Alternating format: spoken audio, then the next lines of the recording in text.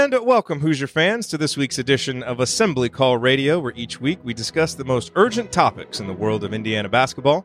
This is our 158th edition of Assembly Call Radio, and it is our 588th episode overall of the Assembly Call, recorded on the evening of Thursday, February 20th, 2020. I am your host, Jared Morris. And let's begin this edition of the Assembly Call how we begin every edition of the Assembly Call, and that is with our Hoosier Proud banner moment. And Indiana is the national champion. When it comes down, Indiana will be champion. Smart takes the shot. The Hoosiers have won the national championship.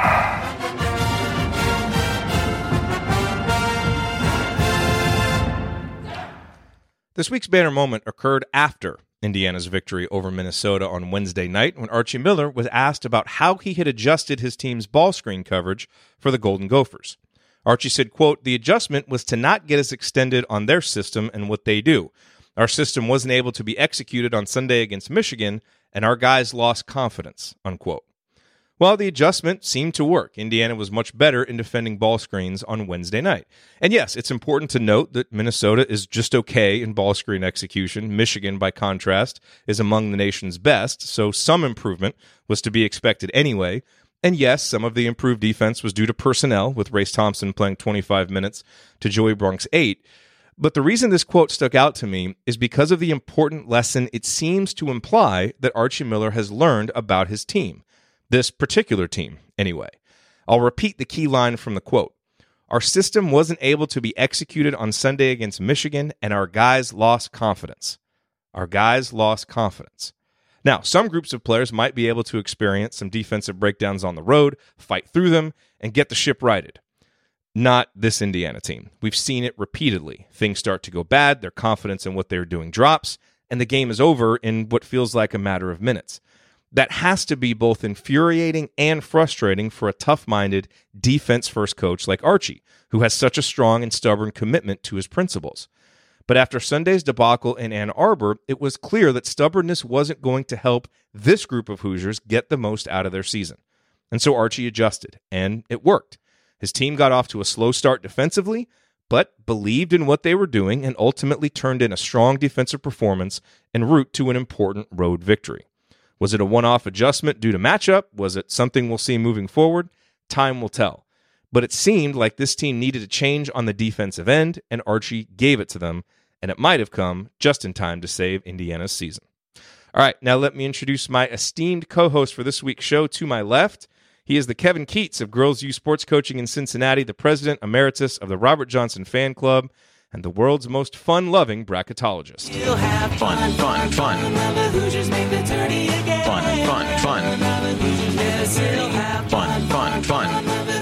Andy, what is your bottom line on the last week in Indiana basketball? Fun. I'm hoping to rebound from an audio perspective from the abject failure that was last night. So you're doing good so far. Good I job. noticed that you did have Kevin Stallings in initially during the thing, which I thought was a not so veiled shot at how things went last night, but appreciate you going with. I rethought it because that seemed really mean.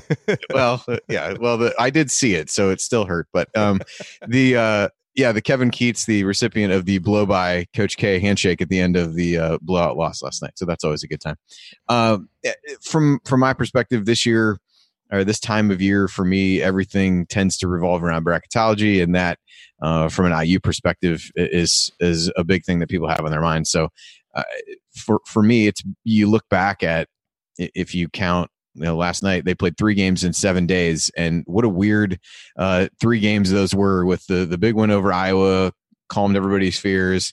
Those fears resurfaced again against Michigan, and then last night gave everybody at least a little piece. Showed the team could win on the road, and picked up a big road win, which matters a whole lot for bracketology purposes. So, all in all, I think if you had set out on those 3 games and said IU would be 2-1, you'd have felt pretty good about it. I think that's in large part how I feel about the season. I keep looking back at the sheet where I went through and predicted wins and losses, and I think as of the last time I did it, I didn't get every game right, but I was dead on what I had. But this team just has a way of playing so far up and so far down that it makes things seem so much worse than they might actually be, and that every single result is such a pendulum swing from the one before that it makes you feel like the sky is falling 1 minute and then everything is great the next. And hopefully what you mentioned that in Archie, in terms of Archie making some of those adjustments, will maybe provide some stability for this team, stability from a confidence perspective. And,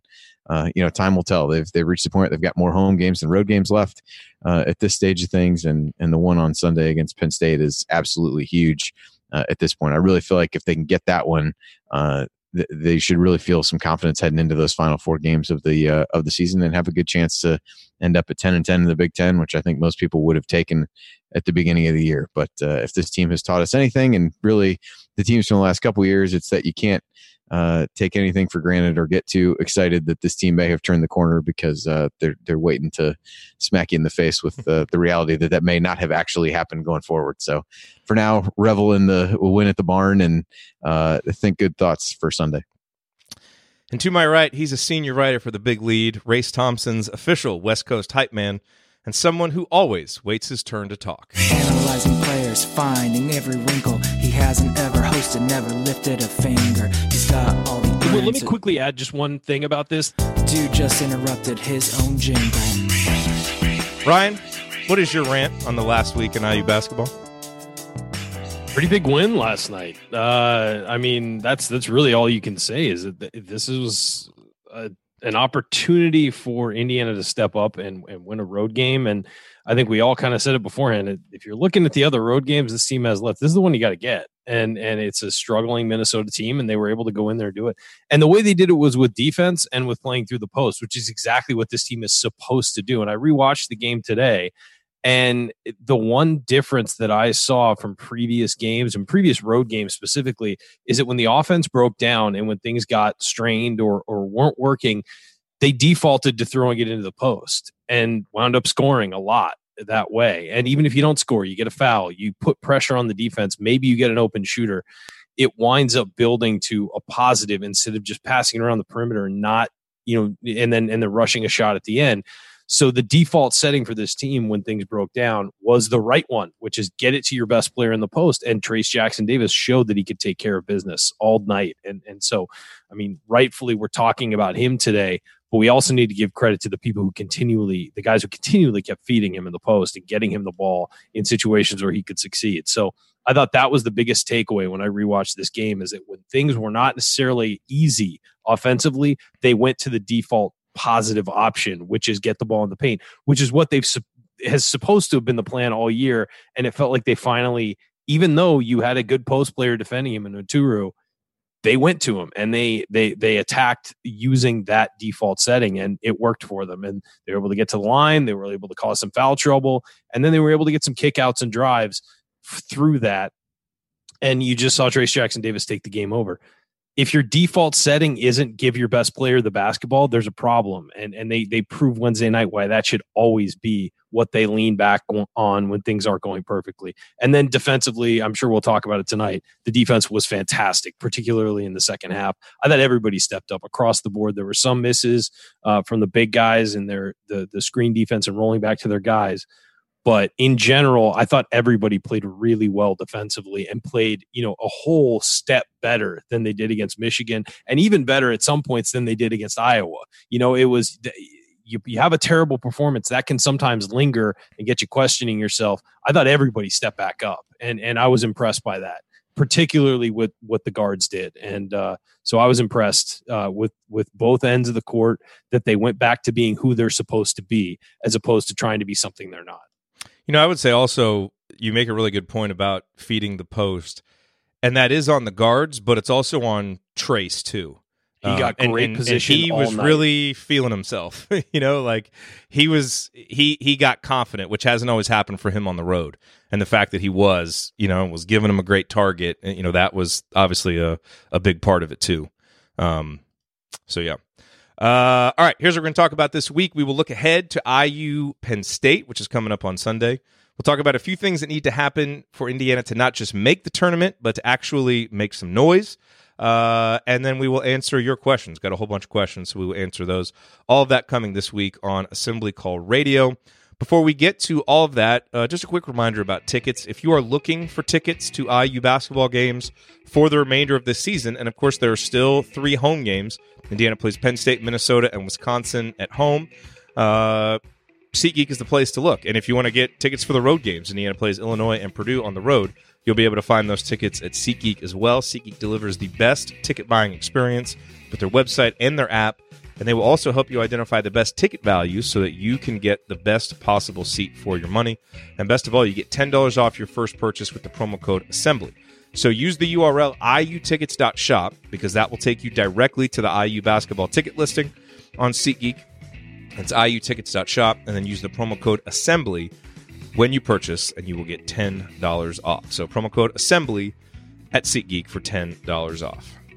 All right, guys, so let's look ahead real quick to this game against Penn State. You know, Andy, as you said, it's a really important opportunity for Indiana to get, a win over a team that, before they lost to Illinois, was that on Tuesday, people were talking about them as a potential number 2 seed, a Pat Chambers coach team as a potential number 2 seed in the NCAA tournament, because that's just the kind of college basketball season that we're having. So, it's easy to remember how poorly that game went in the second half for Indiana, and they ended up losing 64-49. 2 things that are really important to remember about how that game went that should absolutely be different. One, Indiana's at home, so that obviously makes a big difference. But Jerome and Race did not play in that game. And those were huge absences for Indiana, given how much of an impact they make. Demezy Anderson played 16 minutes in that game because of those absences. And Indiana's guards as a group were awful. In a season of bad guard play, all 4 of them were bad. Usually at least 1 or 2 of them, deliver something. Indiana got nothing from any of those guys. And so you would think just by virtue of being home, where the guards usually play better, and having Race and Jerome back and them at home where they usually play better, I think there's a lot to like about this matchup for Indiana. Now, Penn State's pretty good. They've obviously been playing very well, but it's a game Indiana needs to get. And I think with those guys back, it's a game that they should get. I just went back and looked at the box score. The guards were combined, I believe, 3 of 26, if I'm doing the quick math correctly. So even perhaps worse than I remembered. I think the points about Jerome and Race are really important. That was on the heels of when Race had come out, played really well, and started to build some momentum. And he really struggled. And then Jerome, I feel like that was in the stretch where he had started to assert himself a bit better. That was right after the Maryland game, where he had arguably his best game as a Hoosier, and then ended up being ill and not being able to play. So I do think those are important. Those are guys that we talked about last night are really earning more minutes as key bench guys at this point. Race to the point where I'm sure people are clamoring for him to start. That seems unlikely, but I think if he plays anywhere close to the minutes that he played last night, that's a positive sign for IU. So you like IU at home. I think winning the game against Minnesota should hopefully give some confidence and hopefully get fan support back to, get people there. It's the Ryan Phillips special noon tip on a Sunday, no less. So my favorite. Maybe even worse than normal. But so that will be a challenge. But I'd like to think that Race in particular can help inside.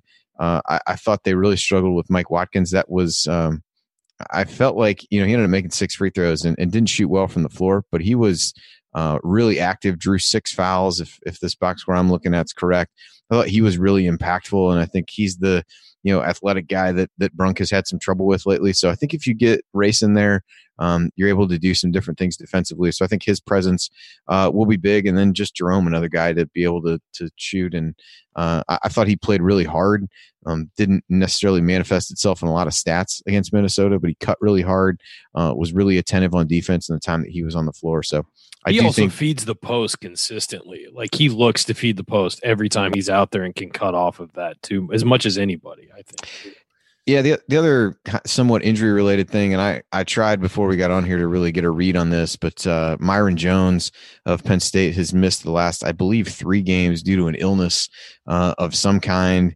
He was actually had the best plus-minus of anybody on Penn State, despite the fact he only scored 5 points. He was plus 21 in that game. So I was unable to really find anything about whether or not he would play, but he's a guy that's been able to shoot it relatively well for Penn State. So he's shooting over 41% from three. So depending upon what his status might be, that's another potentially important factor, at least. Yeah. Ryan, do you have any thoughts on the Penn State game? Yeah, I mean, I just think it's one of those things where we were tied with Penn State at the half and then just got run out of the gym in the second half and just got outworked. And that can't happen, especially at home. So this is something where these guys need to do what they did against Minnesota. And they were trailing going into halftime and they just hammered them in the second half. I think, 40-25 in the second half against Minnesota. And they've wilted previously on the road in the second half. So showing that you can do that on the road, you should definitely be able to do that at home. You should definitely be able to outplay your opponent in the second half at home in, a situation where you know the court, the stands, you're feeling comfortable. It should be something where they can outlast teams at home. That hasn't necessarily always been the case. I mean, Purdue roughed them up and they really didn't rise to the occasion there, but they did play well against Iowa. So hopefully it's a different story at home than it was on the road against Penn State, because I think that the matchup with Penn State isn't terrible. I think it's a pretty decent matchup for Indiana. It's just a matter of executing and getting it done. And Penn State's a good team, has been playing very well this year, but I think that Indiana has an advantage in the matchup, especially being fully healthy. And it's a big opportunity for probably Justin Smith and Race Thompson to guard Lamar Stevens and really try to shut him down. He wasn't overly efficient. He was 7 of 21 in that first game, but they could have done. He drew a ton of fouls too. Yes, and they could have done a better job on him. And I think having Race that you can put on him every now and then is going to help. But Justin tends to defend better at home. It's kind of a theme. All our guys end up playing better at home, but I think he's got to do a better job on Stevens than he did up in Happy Valley as well. Yeah, the fouls were interesting. Not only did Penn State draw a bunch of fouls on IU, that was one of IU's lowest outputs in terms of getting the free throw line, only 10 times on 57 field goal attempts. And IU only took 11 threes in the game. And as you look down the stats from a conference perspective, Penn State, IU is still first in free throw rate and Penn State is 14th. So kind of an outlier in a lot of ways. IU didn't settle for a ton of threes. They certainly didn't play well, but they didn't get to the line a lot. I think that was around that series of games where Archie would allude to some of the officiating in terms of I'm not sure why we're not going to the line and things like that. So if they can reverse some of those trends, I think that's a definite positive for IU.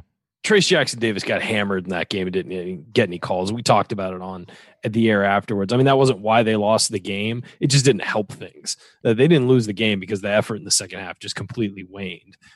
But Trace Jackson Davis got mugged in that game, and so did Joey Bronk at times. And it didn't work in their favor in that one. They're playing at Penn State. Hopefully that turns around this time, and especially after Trace Jackson Davis's game last night against Minnesota, hopefully that turns around and people start to recognize a little bit more that this guy's hard to guard. And when you see something that looks like a foul, it probably is a foul. On that note, since I wasn't on the post-game show last night, can we just take a moment to appreciate the Big Ten refs and their call on Al Durham tripping over his own feet last night? And they did that twice. One time he drove with his left hand and his feet came out from it. Al needs to do something. Just karma for Al. How many times has he gotten hammered where he didn't get called and that's what they give him? I wasn't upset. I was not upset. Al does lose his footing more than any player I've ever seen. And it kind of looked awkward. It's like, wait, he couldn't have done that by himself. Yeah, he had his feet. He's on a basketball floor with tennis shoes. His feet could not have just gone out from under him. But no, he needs to. I don't know what's going on. Maybe they need to put some extra grip on his shoes. But he falls down a lot, where he cuts hard and his feet just go out from under him. Oh man. Okay. Coming up, now that we are feeling a little better about Indiana's NCAA tournament chances after getting a road win, let's talk about a few important things that need to happen for Indiana to not just make the tournament, but actually have a shot at doing some damage if and when they get there. Stick with us here on the Assembly Call.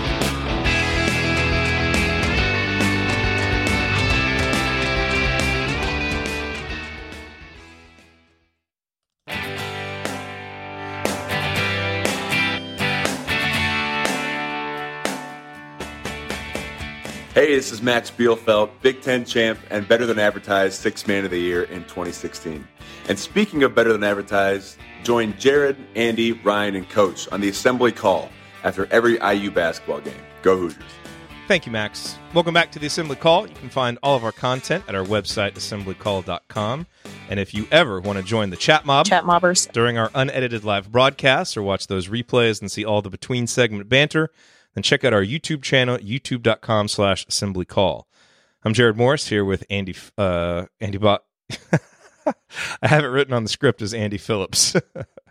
Anyway, I'm here with two of us are not related, just FYI. I am.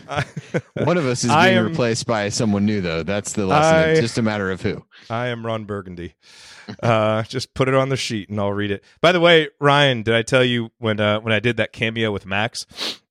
I sent him a Twitter direct message just because I wanted to just kind of like prep him when I sent it. I was like, hey, so back when you were a player, we kind of had this whole bit about you being better than advertised. And so I'm going to send you these cameos. And that's what I mean by the better than advertised. He's like, oh yeah, man. He's like, I remember back when I was playing. He was like, I always really enjoyed that. I was like, oh, all right. That's kind of cool. Appreciate glad that, it got through the ether to him. Yeah. He was certainly better than advertised. He was absolutely better than advertised. Okay, so I just wanted to have a little fun with this conversation here. And, basically, we're feeling better about Indiana possibly going to the NCAA tournament. Still have work to do, so not taking it for granted at all.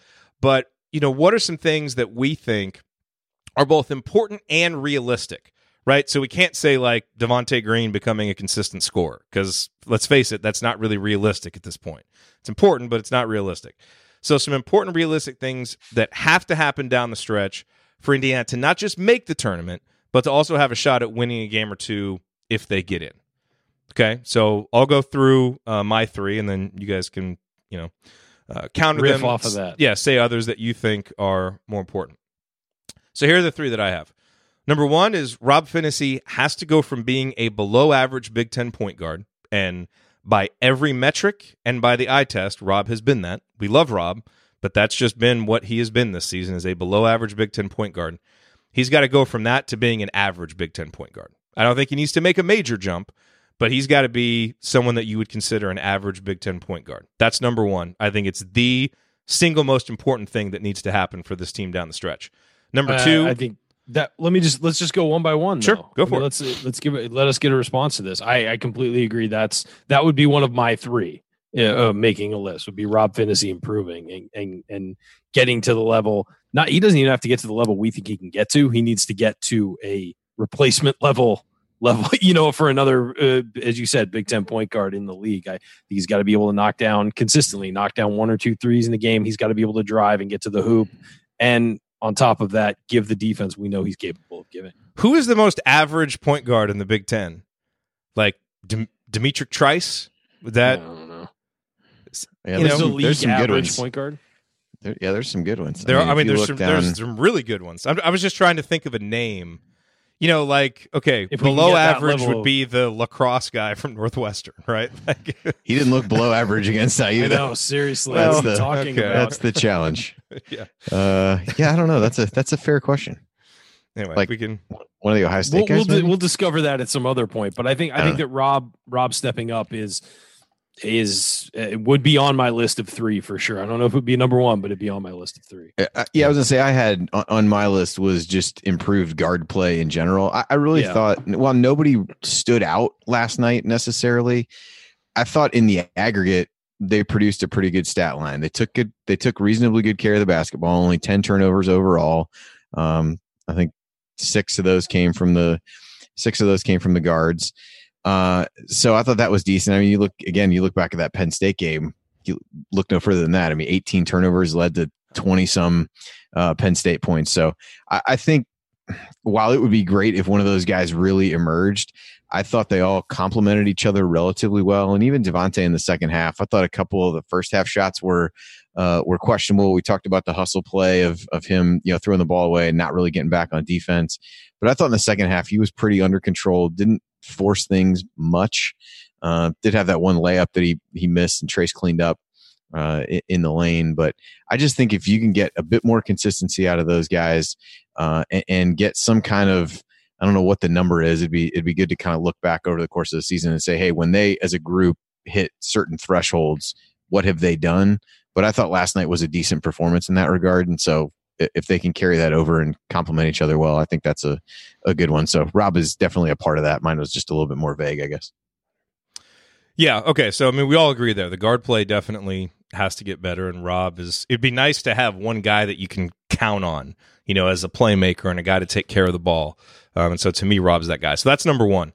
Number two, I guarantee we're all going to agree with this. And it was almost too obvious to put on there, and yet you look at the numbers, and it's like, let's not take this for granted. Number two is Race Thompson needs to play 20-plus minutes a game. Like, he needs to be one of the top 5 minutes guys on this team. And that seems obvious after the last couple of games, but keep in mind, he's only done it 3 times all season long. He's played 20 or more minutes in the last 3 games. Yes, so. Against Minnesota, Iowa, and then way back in the Princeton game. And obviously, Indiana was playing a little bit of a different style earlier. He's had injuries. Although I will say, folks who were listening to the show back in November, remember us talking about how Indiana seemed to play the best when Trace and Race were on the court at the same time. We were talking about that back in November. Who brought that up first? I think he's on the show tonight. I don't know. I mean, we all know. I know we all agreed, but yeah, I've been just let Ryan take his victory lap on it. Whether it was really him or not, just let it go. Because he's gonna insist that it was him. So there's just no reason. I brought that up, and I do remember bringing that up, and you guys agreed fully that they looked like the best post duo. Mostly because they can switch, they can guard on the perimeter, they can move really well on defense, sort of in every, on every third of the court.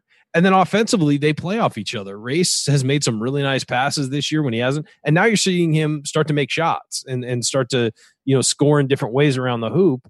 And he made all 3 of his free throws against Minnesota, and his shot looked really good. I think that he's made 3s this year. I don't think that that's something we're going to, rely on, but I'm certainly okay with him taking 1 a game because he's made them. But he's a versatile guy, and he's a versatile guy who, quite frankly, we've said it before, is a difference maker. Indiana's better when he's on the floor. So I agree with you. He needs to play more. I don't know if he needs to start. There were a lot of people clamoring for him to start after the last game. I don't think that's going to happen. Just because Brunk is the veteran leader who probably his attitude sets a tone in practice and all that stuff, and he's getting rewarded for that. But Race needs to play a lot down the stretch, and I think there's another guy who needs to play a lot down the stretch. We'll get to that sort of in your next one, I believe, Jared. But I think that's inarguable that the more Race Thompson plays, the better it is for Indiana. Yeah, I had that one on my list as well. I think that's relatively obvious. IU undefeated when Race scores at least 5 points in a game. I think it may have only happened 7 times, but that's neither here nor there. Big Ten stat of the day. And so undefeated when TJD gets a double too. So true. Another Big Ten stat of the day. Yeah, I think with Race, it when you look at this team's struggles, they've been containing ball screen defense. Race helps in that area, and we've talked a lot about floor spacing on offense. And while he isn't a guy who's consistently knocking down threes, he's shown at least some ability to do that. But I agree with what Ryan said that he's made some nice passes. I talked about the one, probably nobody heard it, but I did talk about the one pass that he made to Justin cutting down the lane in a key moment. And I thought he had some decent moves in the post. They weren't afraid as they were forcing the ball inside. They gave him some post up opportunities, and he did all right as well. So, that one feels like a no brainer. But you just want him to be healthy enough to be able to take on those minutes and hopefully prove us all right. Now, I think there's a lot of different directions that you could go with the third one. I thought about De'Ron Davis. Obviously, Devontae Green is the guy that kind of sets this team's ceiling. And so certainly you want to put something for him. But Devontae Green is just a roulette wheel, so trying to predict anything with any level of consistency, I think we just have to go with what Devontae gives us and kind of work around it. And if he's going to go for 25 points, obviously every time he does that, that's an opportunity for Indiana to get a big win.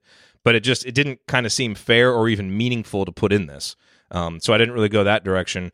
To me, it comes back to Jerome Hunter, because I think he's the other guy after Devontae that kind of has that offensive confidence that can really give this team another dimension. And so, you look at Jerome, I think the thing is he's got to get going offensively and become a consistent scorer for this team again. The Maryland, Ohio State, and Purdue games, he averaged 10.3 points per game. And it really looked like he had kind of arrived offensively as a guy that you could count on for scoring off the bench. Iowa, Michigan, Minnesota, he's been at 2 points per game. And just hasn't looked as in rhythm, hasn't looked quite as confident, quite as assertive. And so that's the other guy.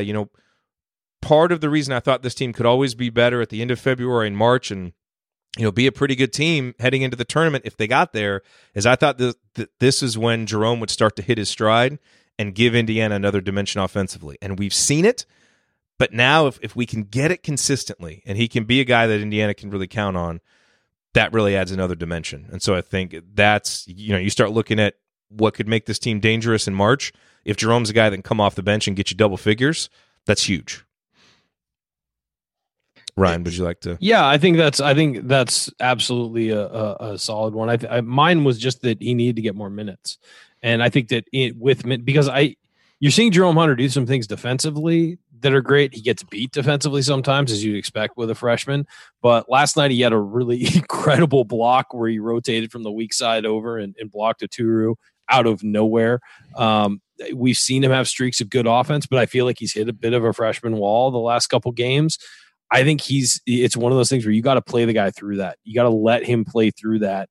I think Penn State has got some great matchups for him size-wise that he's going to get some clean looks.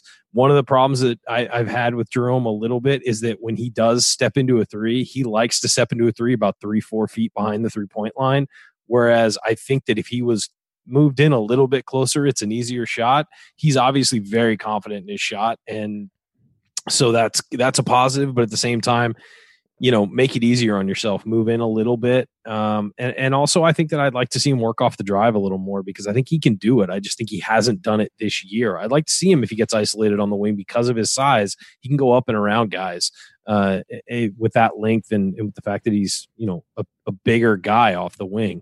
So those are the two things I think with him. I think you're right. He has to get going offensively. And I think the key to that is to getting him those minutes that maybe he's not going to get if he's not performing as well. I think Archie may have to force some minutes through him just to get him more comfortable on the floor again. Yeah, I think the minutes piece is what becomes interesting with him, because if you assume that point number 2 is followed and Race gets more minutes, then it really limits whatever amount of time you might play he and Justin at the same time by really going small.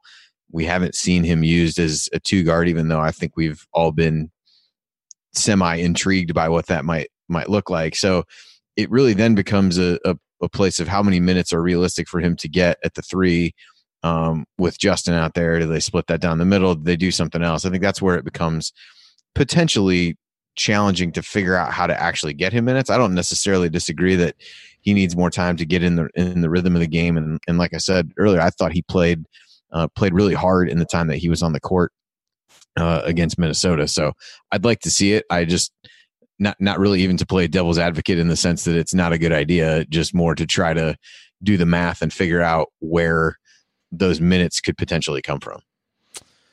All right, Andy, did you have some additional ones? Yeah, the only other one that I had that didn't fit in with what you said, although I guess it could fit in with the guard play, was try to bottle up that insistence on getting the ball inside that we saw last night. Again, we're not breaking new intellectual ground by saying this team is not a great outside shooting team and that they really need to, their bread and butter needs to be getting the ball inside, getting fouled, things like that. But that's something that's really come and gone at various points during the season. I thought last night was one of the best games, at least against reasonably good competition, that they were most adamant about doing that and didn't deviate from it over the course of the game. So I think that's something that they have to figure out. There are definitely tough defensive matchups for that in the Big Ten. Teams will make it difficult for them to be able to get there, but I just thought just insistence is kind of the best way that I could put it, of really getting the ball inside, getting the ball to Trace more specifically. As Ryan said earlier in the show, it doesn't feel like you should be having to tell people you need to get your best player the ball a whole lot more than you have been, but that was the focus last night, and I think that needs to be the focus going forward. If they can do that, this team will go as far as Trace can take them, but they got to give him the opportunity, and he has to provide himself the opportunity. Archie talked about that after the game last night, about sometimes he doesn't post hard enough and different things like that. I think if he continues to do that, they've got to continue to feed him, and good things happen when he gets the ball in the paint. You know, a lot of times it is going to make you an inherently inconsistent team when you are counting on a freshman to be your rock. Understandable. And to be your leader, especially a freshman big man in a conference with this many good big men. Like, it really is pretty remarkable the season that Trace is having, given. He's got to be the Big Ten Freshman of the Year. I would certainly think so. I mean, in terms of what a guy means to his team and just how good he's been. Yeah. Yeah. It's not close. And he can take it and run with it down the stretch here. You know, I mean, it's all there for the taking. So hopefully he will. All right, one last point that I want to make here before we get out of this segment. You know, these last two games after the Michigan debacle and then obviously the big kind of unexpected win against Minnesota, there has been so much knee-jerk reaction about Archie Miller's job status and how hot his seat is. And, of course, all the John Beilein news getting sprinkled in there has just, like, made everybody go That poured nuts. Gas on the fire, I think. Yes. And so I just want to say, like, to everybody, like, we love the passion. You know, and it's like you got the people after the Michigan game that are like, Archie's the worst. He's never going to get it done. Then after the Minnesota game, there's like people dunking on, you know, those people on Twitter, like, you know, as if that one game was a referendum on the Archie Miller era and everything's perfect now. Here's what I want to say. Everybody, just chill. Like, let's stop reacting so strongly to each data point, you know, because it's been a little bit up and down. It'll probably be up and down from here on out. So, you know, it's important to try and analyze each game, take the good with the bad. What did we learn? All of that. But then set it aside and let's save all the big macro reactions and discussions and decisions for the end of the season. Like the roller coaster of the team is one thing. The roller coaster at times of the fan base trying to extrapolate big decisions and statements from one game and then throw them in the face of other fans.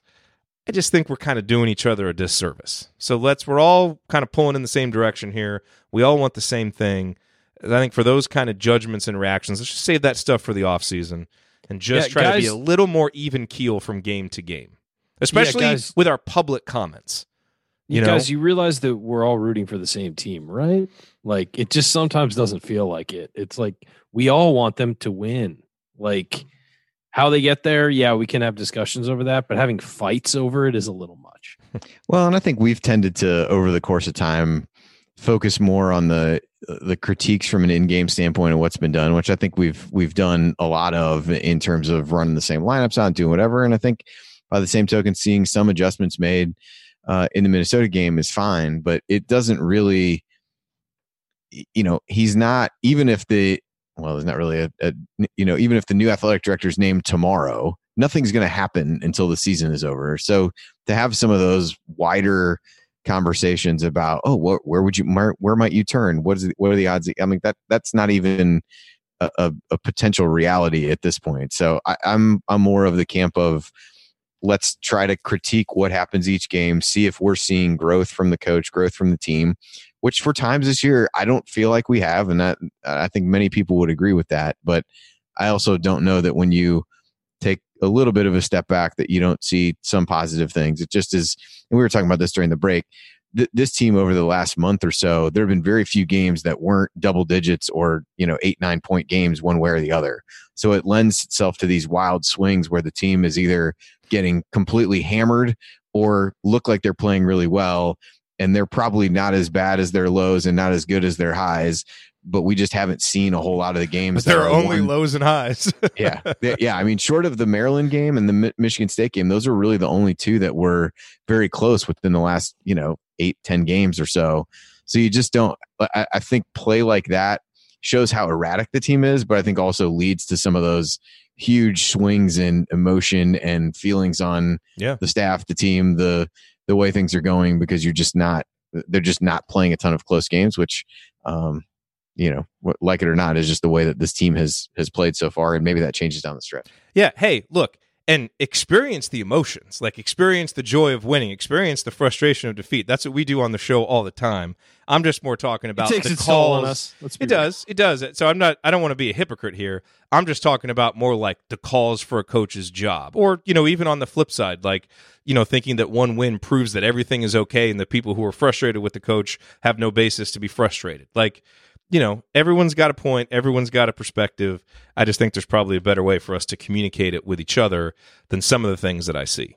So anyway, just something to keep in mind here as we go down the stretch for what surely is going to be a topsy-turvy final 5 games of the regular season, then whatever ridiculousness the Big Ten tournament hands us this year, and then hopefully Here's some NCAA tournament games.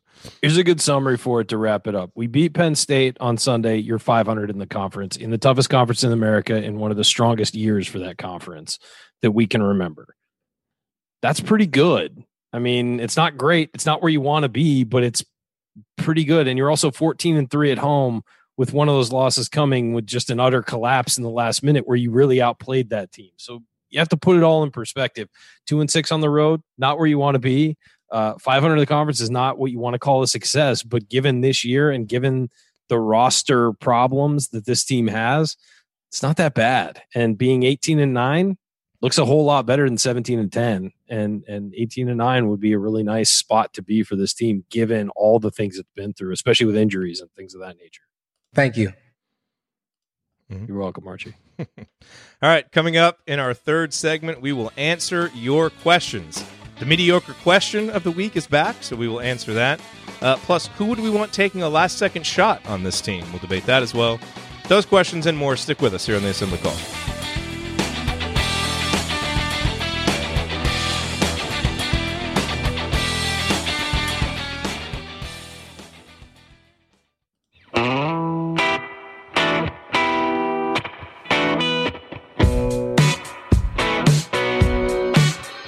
This is Jordan Halls, and I never miss a shot or an episode of the Assembly Call.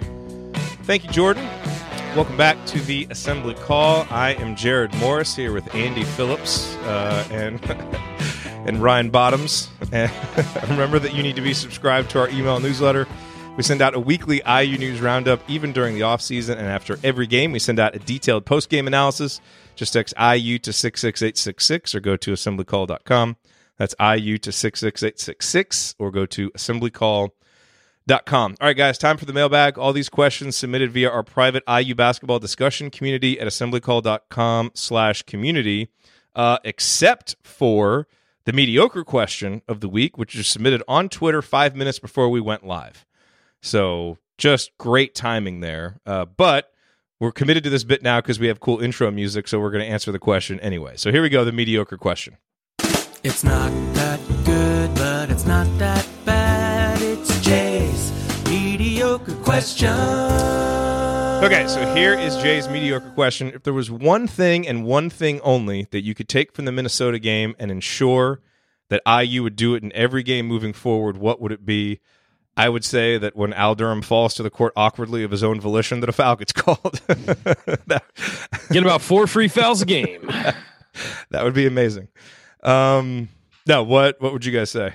I would say feeding the post consistently. I think that was the big takeaway. And I think there's one other answer, and I think Andy's going to take it. Well, one would be taking better care of the basketball. I think the 10 turnovers was that's actually big. a good third one. Maybe race. Forcing the opponent to shoot 16% from 3-point range. That would be good. Although I don't know, again, how much of that is shot selection versus defense. But yeah, that would be good. If you told me going into every game, your opponent was only going to shoot 16% from 3, you'd feel okay. Take it. No, I think it's feeding the post, and there's one other possible answer, I believe, and that's just the defensive intensity was there for 40 minutes. I thought, in the beginning a little bit, they were kind of feeling their way through a game, but that's common. I thought that defensively they rotated, they played hard, and I think that the change in the hedge defense really helped them because it allowed them to recover quickly, and it helped, the rotations not get out of whack. And, teams are getting 25, 30 points just from the rotations being out of whack from that hedge defense. I mean, Michigan scored, I think I determined about 2/5 or almost half their points somewhere in there from that hedge defense. And the change was smart. And I thought that it helped the team not get discouraged and keep their intensity up. A couple other directions that you could go in with this answer. One would be play small more, because that was obviously big for Indiana. And I'll tell you one, I mean, if we're talking about one thing that you could take in every game moving forward, Trace to believe he's the best player on the court. That's huge, and that was a big part. That kind of goes along with feeding the post. That we pin that on the guards a lot, but it also makes a difference if those big guys are in there given a target, really demanding the ball and being assertive with it when they get it. And Trace had so much confidence that we haven't seen from him much on the road. And if he can bring that to Mackey Arena or Illinois, Indiana's going to have a chance in those games. Really. He is so important to what this team does. And obviously, the other home games as well. So all the ones that you guys said are important, but I think that one would be a good one as well. Okay, next question. This is from Matt. If we have to make a shot in our final game to win and make the tournament for the first time in years, who on this team do you want to take it? Well, here, are we going to go with a 3-point shot or just any shot anywhere on the floor? He just said, okay, if we have to make a shot in our final game to win and make the tournament for the first time in years, who on this team do you want to take it? Oof, that's tough. So I think time last year, Finney would have been everyone's answer. And if it's catch and shoot, Finney would be a good answer. But here's what I'd say. Just from the context clue of the question, where he says to make a final shot to make the tournament for the first time in years, I would give it to Devontae because he's the best shot maker on the team, and it would be his opportunity to not go down in infamy of being a 4-year senior that didn't make the tournament for the first time in 50 years, he and Duran. So I would say, let's give it to Devontae. You make it, we're going to the tournament.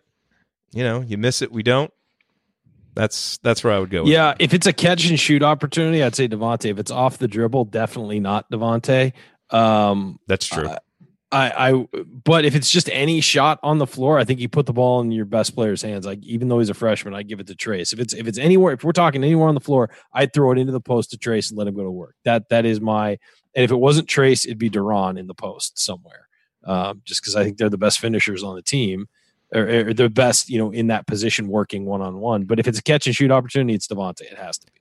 I don't know. Duran from like 18 feet might actually be our most reliable automatic shot. The shot he took last night would suggest otherwise. But yes, I would agree.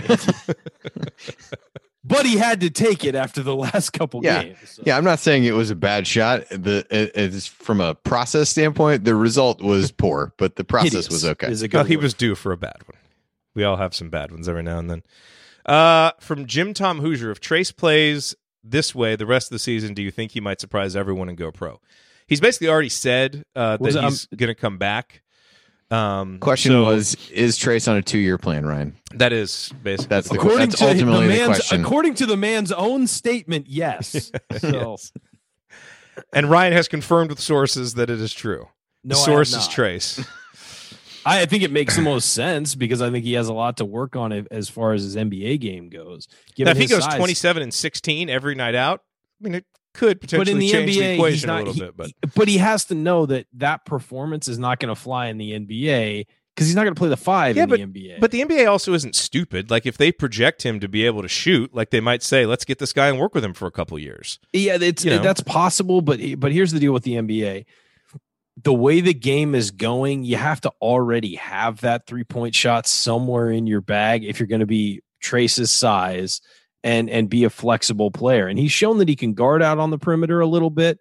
He clearly needs to learn. I mean, even though he's had long jumpers go in, the form on that long jumper is not good. The form on his free throw shots is a little stunted. I think he's done okay as a free throw shooter, but they project free throw shooting as the key to whether or not you're ever going to be able to make a 3. And his shot kind of stops in the middle and has a hitch in it. He needs to iron those things out before he turns pro. In my opinion, 70.5% from free throws from the free throw line, which is really good. And so my opinion would be is that the thing is, if he'll get drafted if he goes to the pros. That's not a question. And hey, he might even sneak into the back of the first round.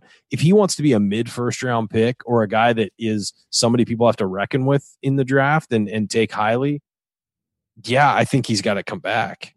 Yeah. No, and look, he already said that he is, so I think we should just take him at his word until you hear something else.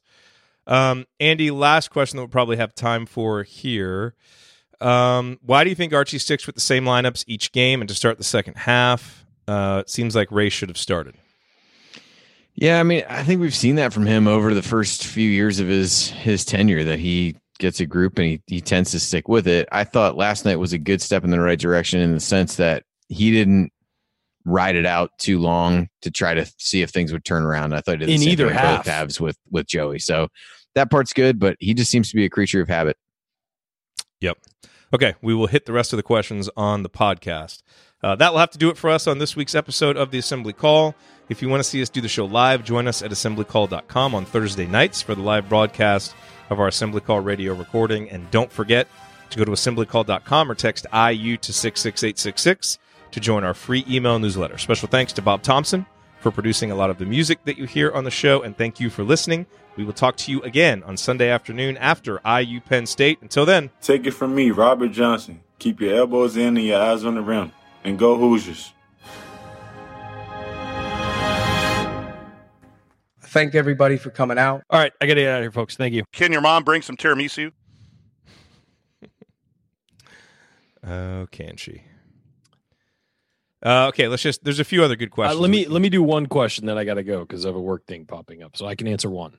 Let's pick one for me. Oh boy, man, this is a lot. Pick a good one. Okay, your thoughts on the transfer rules? Because Sally asked a question about the transfer rules. I think it's smart. I think it works. I think it's unfair that only 5 NCAA sports face a punishment. It's men's ice hockey, women's basketball, men's basketball, football, and baseball. Are the only ones where you have to sit out a year if you transfer. And the current system is broken where you can apply for a waiver to play early, and it seems really arbitrary who gets approved and not approved. I think it's something like 1/3 of athletes transfer. When kids go on these visits, and I know people say, well, you made a commitment. Well, when kids go on these visits, they're sold a bill of goods that isn't necessarily what real life is at these campuses. Kids also transfer, have family things pop up or commit, have family things pop up, need to go home. They run into experiences. I remember one kid last year at Florida, his roommate had sexually assaulted a girl.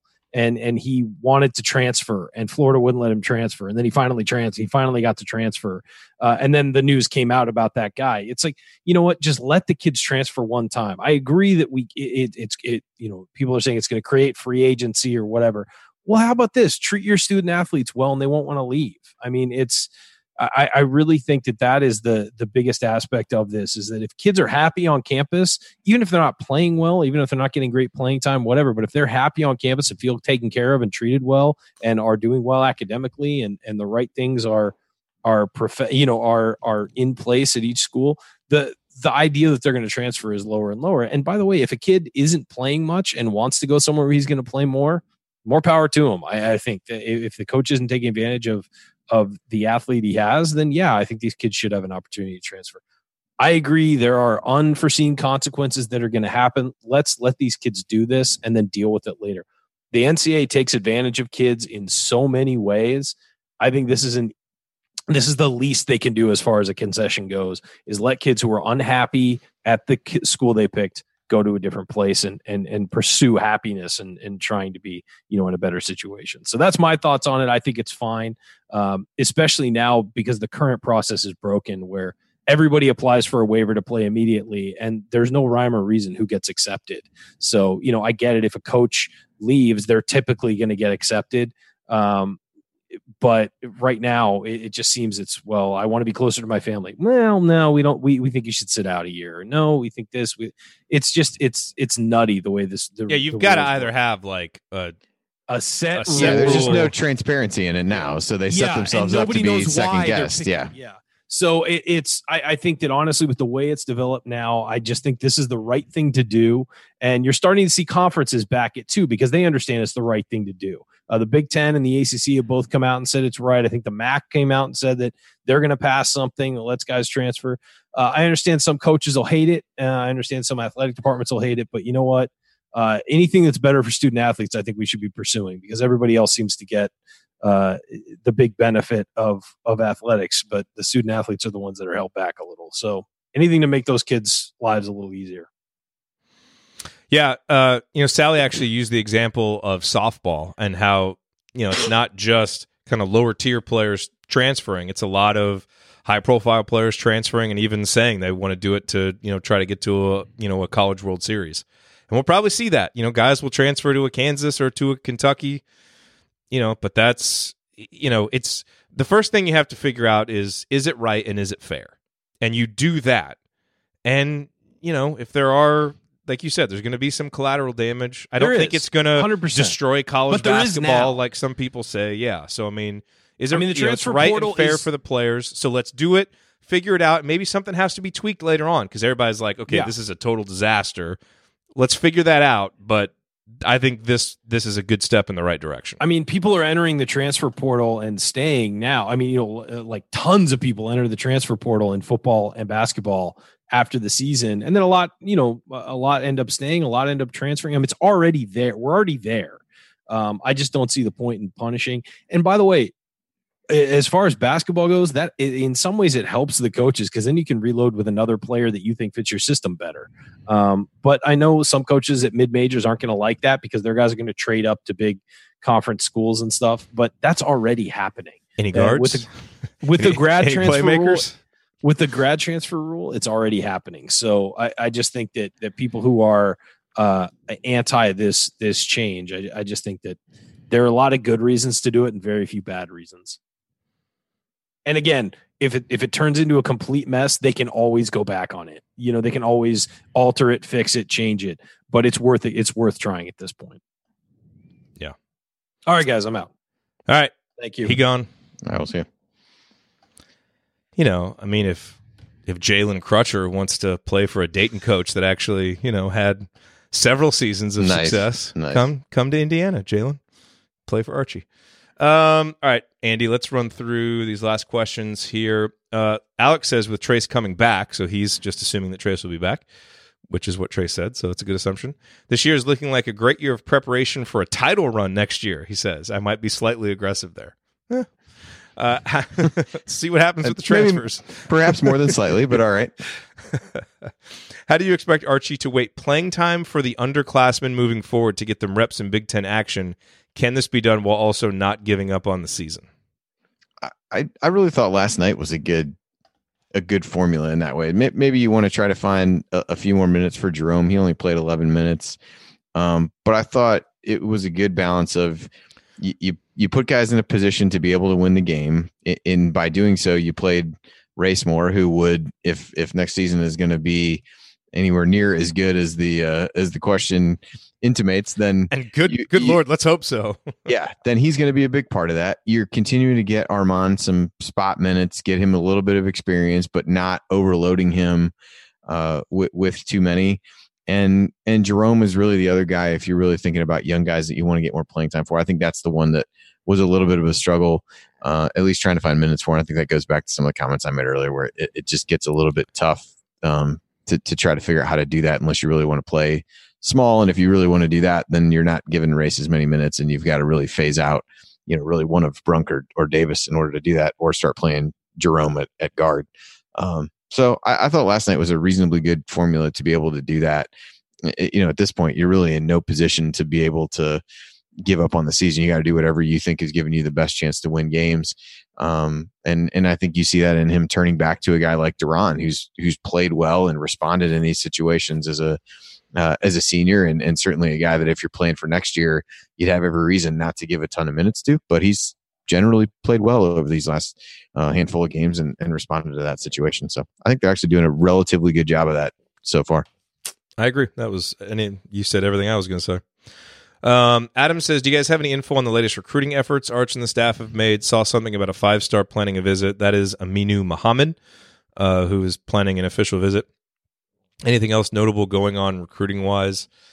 That's kind of the main one. Obviously, there's a lot going on with the guys in the state of Indiana. Trey Kaufman, who Indiana's been seeing a lot, and all the guys in that class. Rob said, I also thought there was a possibility that a 2021 candidate may reclassify like Race did. Forgot the name, but it was a guard. So you've got Carter Witt from North Carolina that has talked about reclassifying, hasn't made a final decision yet. Christian Lander, there's been talk of that, but no final decision there. So, it's all just kind of up in the air. Those are some of the guys that they've been involved with. Obviously, First and Wesley and Lander and Kaufman are all really important recruits in the state of Indiana. You certainly need to get at least one of those guys. If you can get two of them, you would feel ecstatic. But, and with a guy like Muhammad, who's a 5-star, he's got to get on campus first, and then you kind of start taking that seriously. So there hasn't been like any real big news or big movement on any of those, but those are some of the names to keep an eye on.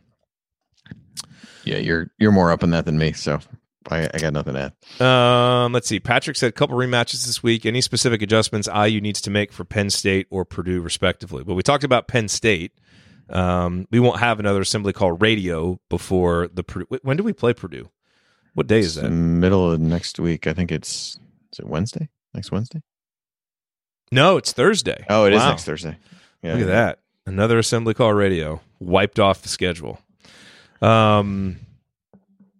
Yeah, so I mean, any specific adjustments that we should use against Purdue other than, play really hard and play confident? I mean, as you look at the stats for both games, and we touched a little bit on turnovers in the Penn State game, and those are both games. Turnovers at the end of the first half really swung that Purdue game in the other direction. So I don't know if that's an adjustment. You shouldn't be adjusting to say don't give the other team the ball, but taking better care of the basketball will be one. The Purdue game in particular, IU settled for a ton of threes. They're they over 40% of their attempts were from three. That is not a good formula for this team, and really neither game did IU get to the free throw line regularly enough. I would assume you'd continue to see some of the same changes to ball screen coverage and things like that. I think we talked with Penn State that Race would be a decent matchup for that. I think he's a decent matchup for Purdue if they were going to play a guy like Wheeler, who they try to use to stretch the floor, and then you give Duran some minutes when Travion Williams is in the game, or some of those kinds of scenarios. So those are the few, at least statistical things that jump out to me that probably need to swing in a different direction if they're going to have a better outcome. Yes, I would agree. JD said after the game, coach was asked about his change in defense regarding not having such high hedges and the success it seemed to have on defensive stops, which we discussed earlier. He got visibly irritated by the question, answered that it depended on the opposing team. Which hasn't seemed like he ever changed it up before. I think he got slightly irritated. He was also kind of having fun with it, especially when Rab Johns asked him, and then he said that he was going to teach Rab Johns how to hedge ball screens, which if Archie was going to run a clinic on ball screen defense and how to do a hedge, I would love to be there for that. It would be great to see how that was taught. Look, I think Archie's always probably given me a little bit irascible whenever someone asks him a question and it's, the basis of it is you went away from your principles. I just think Archie is so committed to the way that he sees basketball and teaches basketball that even talking about adjusting is hard for him to say the words. So I thought he was kind of having fun with it and good natured, but I think that's just kind of his personality. I mean, that's why he got the nickname Archie anyway. It was, for those who don't remember that story from back when he was hired, it was after Archie Bunker because he was kind of an ornery little kid, and he's kind of an ornery coach, So, but he did adjust, and that was important, and hopefully we continue to see some adjustments. I think you have to be able to have your principles, have your system, but, tweak it where you need to from game to game. So, yeah, and maybe even make agree. a macro tweak every now and then if you really don't have the roster to do it. So. Yeah, I mean, I do think, the question about doesn't seem like he's changed it up before. It's definitely been rare. I know we talked about the end of the Michigan State game where they switched on that final possession, and that ended up being, throwing Michigan State off a little bit. So he's done that occasionally in very specific situations. But I think from a full game, hey, we're really changing something up. And I think the flip side that a lot of people would give is, well, why did it take so long? Because that's been an issue for a little while. I think that's fair criticism in that regard, but potentially it's just better late than never, and you go on from there. But it's good to see the adjustment. That was one of the big takeaways for me, was being able to, kind of make some of the adjustments that felt like needed to be made in prior games. So positive. A couple more here. JD says, what do the advanced metrics say about Justin's defense this season? It seems to me that he's been playing very well on that end for most of the season, with the exception of Michigan and one or two other games. Do my eyes deceive me? So I looked this up, and in terms of synergy numbers, which essentially give you the stats for when the guy a player is guarding, ends the possession. So in 175 possessions where Justin's man has ended the possession either with a turnover or a shot or getting fouled, he's given up 0.77 points per possession, which is in the 67th percentile. So they classify that as very good. So it's solid. He's been good against spot-up shooters, which means that for the most part he's probably closing out pretty well. He's been below average against pick and rolls, average off screens, and in not many isolation situations, he's been He's been good. Now, transition isn't in there, and that's obviously a big part of it. And we saw, the impact that he could have in transition with the block. But I would say the other advanced metric to look at is, steal percentage and block percentage. And those numbers, they haven't seemed as good for him. His block percentage 1.4%, his steal percentage 1.9%. That block percentage is the lowest of his career. The steal percentage is the highest. But if you look at that, a lot of those steals came in November. He had at least one steal in every game in November, had 3 in 3 games. Justin has not had a steal in the last 4 games. He had 2 against Ohio State and then had 1 steal against Michigan State in the 5 games prior. So he's had 3 steals in the last 12 games. Yeah, I would say 8 since the first of the year. So for a guy with his length and athleticism, you want to see more of those disruptive numbers. By way of contrast, Race Thompson, and we've talked about this before, his block percentage is 5.9, his steal percentage is 2.9. Those are great numbers. To have good percentages of both of them. I don't really see a reason why Justin's couldn't be that high. So, I think if you're just talking about guarding a man, Justin can be pretty good at it. And I think, in terms of his intelligence as a help defender is usually pretty good when he's kind of locked in and engaged and, moving at full speed. But I think what you would like to see from him is more disruption. And especially for a guy who is that good in transition, more blocks, more steals help give you transition opportunities. So it would really seem to fit in with what he does the best. So I would say it's a mixed bag with him defensively. Yep, I would agree. And then the other question, and I did not have time to do research on this, is I know which one you're talking about. I didn't look at it either. It'd be a good question maybe for next week or somewhere when we got time to. Yeah, JD asked, how did Trace's numbers this season compare to other historical freshman seasons from IU history? So I'm gonna go out on a limb and say favorably, but I'll keep this on the run sheet and we'll do it next time. The guys I think that you would want to look at would be, Zeller's freshman year, Thomas Bryant's freshman year, Jared Jeffrey's freshman year, Noah Vonleh's freshman year. Who's been some other really impact freshman big guys? I mean, I'd even be curious about Alan Henderson, somebody like that. If you go back a little bit further, it's always fun going through those old seasons. Now, Trace obviously is much more of a focal point on a team like this than Allen was. So you always have to look at the context. Yeah, that makes me. That's kind of why I was curious to see just the role that guys have been put in. Yeah. So really good question, JD. I will keep it on the run sheet and we will answer it in a much better way with some actual research the next time we do Assembly Call Radio, which will be in 2 weeks, obviously, since next week is the Purdue game. Which hopefully is a lot better than the first Purdue game. Let's hope so. Can't get a lot worse. No. Can't get a lot worse. So hopefully it does. From a strictly basketball standpoint, no, it can. Yes. But first things first, Sunday, big opportunity. Where have you, I'm assuming you haven't done a bracket update since the Minnesota game. How far up do you think that bumped Indiana or could bump Indiana since it was a road win? Them. Ryan asked me, I think at some point before the show, I think when I did it Monday night, they were the first 11 seed, so they'd probably be maybe a spot or two up the seed list. So as a 10, kind of middle of the road 10 seed, I would say. I just don't think they're as close to out as a lot of, as it seems other people have them when you really look at other bubble teams and how they've generally played over the course of the week. But I think it's easy to look at how they've played of late, even though the last 10, 12 games don't matter any more than the rest. It's easy to see that and to say, hey, they've had a lot of opportunities. Their record against, quad one isn't that great, even though they've amassed some wins. They've also had a ton of chances, which you could say about a lot of teams in the Big Ten, quite frankly. So I think the fact that they don't really have a bad loss, a loss outside of, quad two, I think is positive compared to some other teams. And getting the road win was pretty big. You just having at least 4 wins away from home is not great by any means, but it's not, one like Rutgers as an example. So, yeah. All right. Well, let's hope that we can add another big victory on Sunday with Penn State. Start to move that net up, which is continuing to languish down there. That would obviously help. But we'll be here after the Penn State game We will talk to y'all then. All right, cool. Thanks, everybody. See y'all. See you, Andy. See ya.